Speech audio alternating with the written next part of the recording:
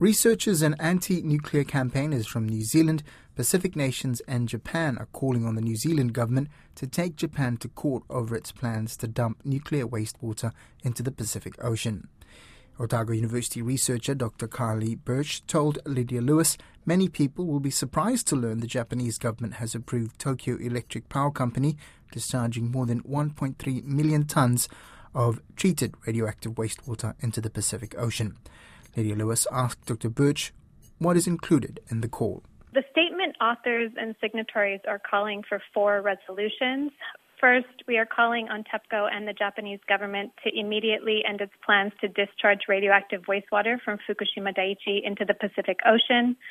Second, we are calling on the New Zealand government to stay true to its commitments to a nuclear-free Pacific and to support other concerned Pacific governments by playing a leading role in taking a case to the International Tribunal for the Law of the Sea against Japan concerning the proposed radioactive wastewater release.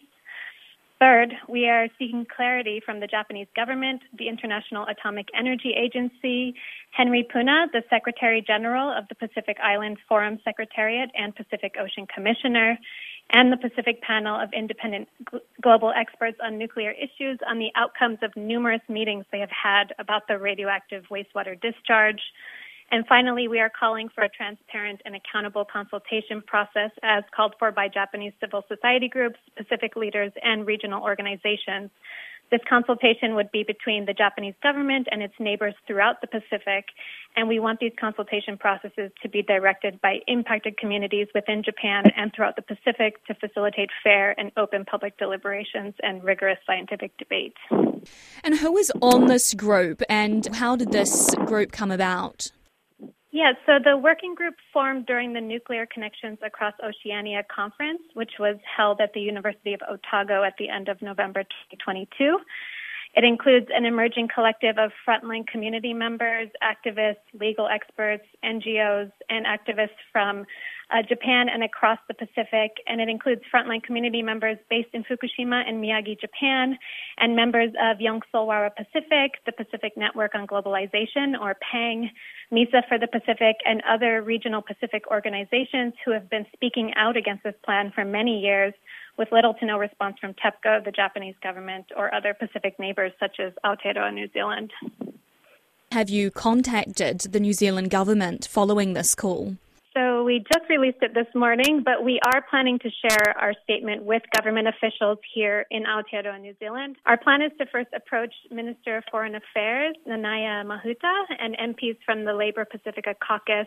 And we are really hoping our message makes it all the way to the Prime Minister because we want the New Zealand government to be in solidarity with Pacific neighbours and to lead international legal action opposing the discharge of nuclear waste into the Pacific Ocean. I've spoken recently with TEPCO via email and also a spokesperson for the government of Japan, and their stance remains firm that this is not going to harm Pacific nations, that their testing has concluded that the wastewater will be safe to their levels of safe. What is your response to that? What is the science behind your call? So the statement is really pointing out that there has been a lack of rigorous scientific assessment and a lack of sufficient data to back up claims on the purported safety of the radioactive wastewater discharge. Japan has not adequately considered other possible on-land storage methods, despite evidence from predictive models that radioactive particles released into the ocean will spread to the northern Pacific.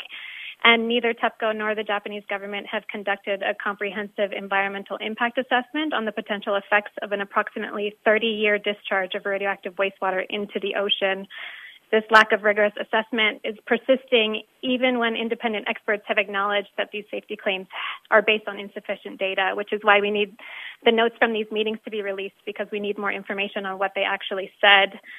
The plan continues to go ahead even though the Japanese government has known since at least August 2018 that the ALPS treated wastewater, so ALPS is the technology that TEPCO is using to remove some of the radionuclides, as many as possible, from the wastewater. This wastewater contains long-lasting radionuclides such as iodine-129 in quantities exceeding government regulations even after treatment. And so iodine-129 is a long-lasting radionuclide which has a half-life of 16 million years, which means it could remain hazardous for up to 160 million years. Yet none of this has been addressed through rigorous impacts.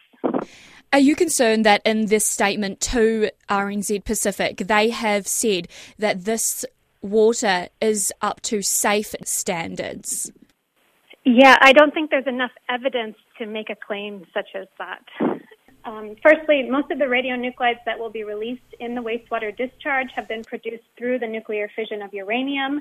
In Japan, the radioactive wastewater is often referred to as quote-unquote treated water because it has gone through the ALPS system. However, this does not automatically mean that the water is free from uranium-derived radionuclides. It simply means the amount of measurable radionuclides are under a designated threshold limit. So safety means the uranium-derived radionuclides are under a threshold limit. If it is under a certain limit, how is this not safe? Yes, so in our statement, we link to an academic paper published by scientists in Japan who have shared the difficulty they have faced in trying to study the validity of these threshold limits. So they share how they themselves as scientists have been accused of being unethical for questioning whether these threshold limits are reflecting the actual biological harms caused by eating, breathing, drinking, or living alongside uranium-derived radionuclides. So we're pointing out how it's a huge problem when scientists are being prevented from questioning the validity of these threshold limits, particularly when those limits are being used to argue for the safety of discharging nuclear waste into the ocean. But secondly, I think there's a bigger question beyond the scientific justification, which I've already pointed out. There's problems with the lack of data and rigorous assessment and the problem that we're not able to question these threshold limits. But there's a bigger question about whether science should be used as an excuse to perpetuate nuclear colonialism. And so in the statement, we explain how if we understand nuclear colonialism to be the targeting of indigenous peoples, their lands and waters to maintain nuclear production processes, such as processes needed to maintain a nuclear power plant, such as Fukushima Daiichi, then TEPCO and the Japanese government's plans to discharge radioactive water into the Pacific Ocean against the will of Pacific peoples is an act of nuclear colonialism. Meanwhile, the Tokyo Electric Power Company and the government of Japan maintain that the ALPS treated water is safe. Embassy of Japan Wellington Deputy Head of Mission Nishioka Tatsushi says both Japan and the Pacific have common issues of nuclear tragedies. He says treated water is not contaminated because most of the radioactive material has been removed.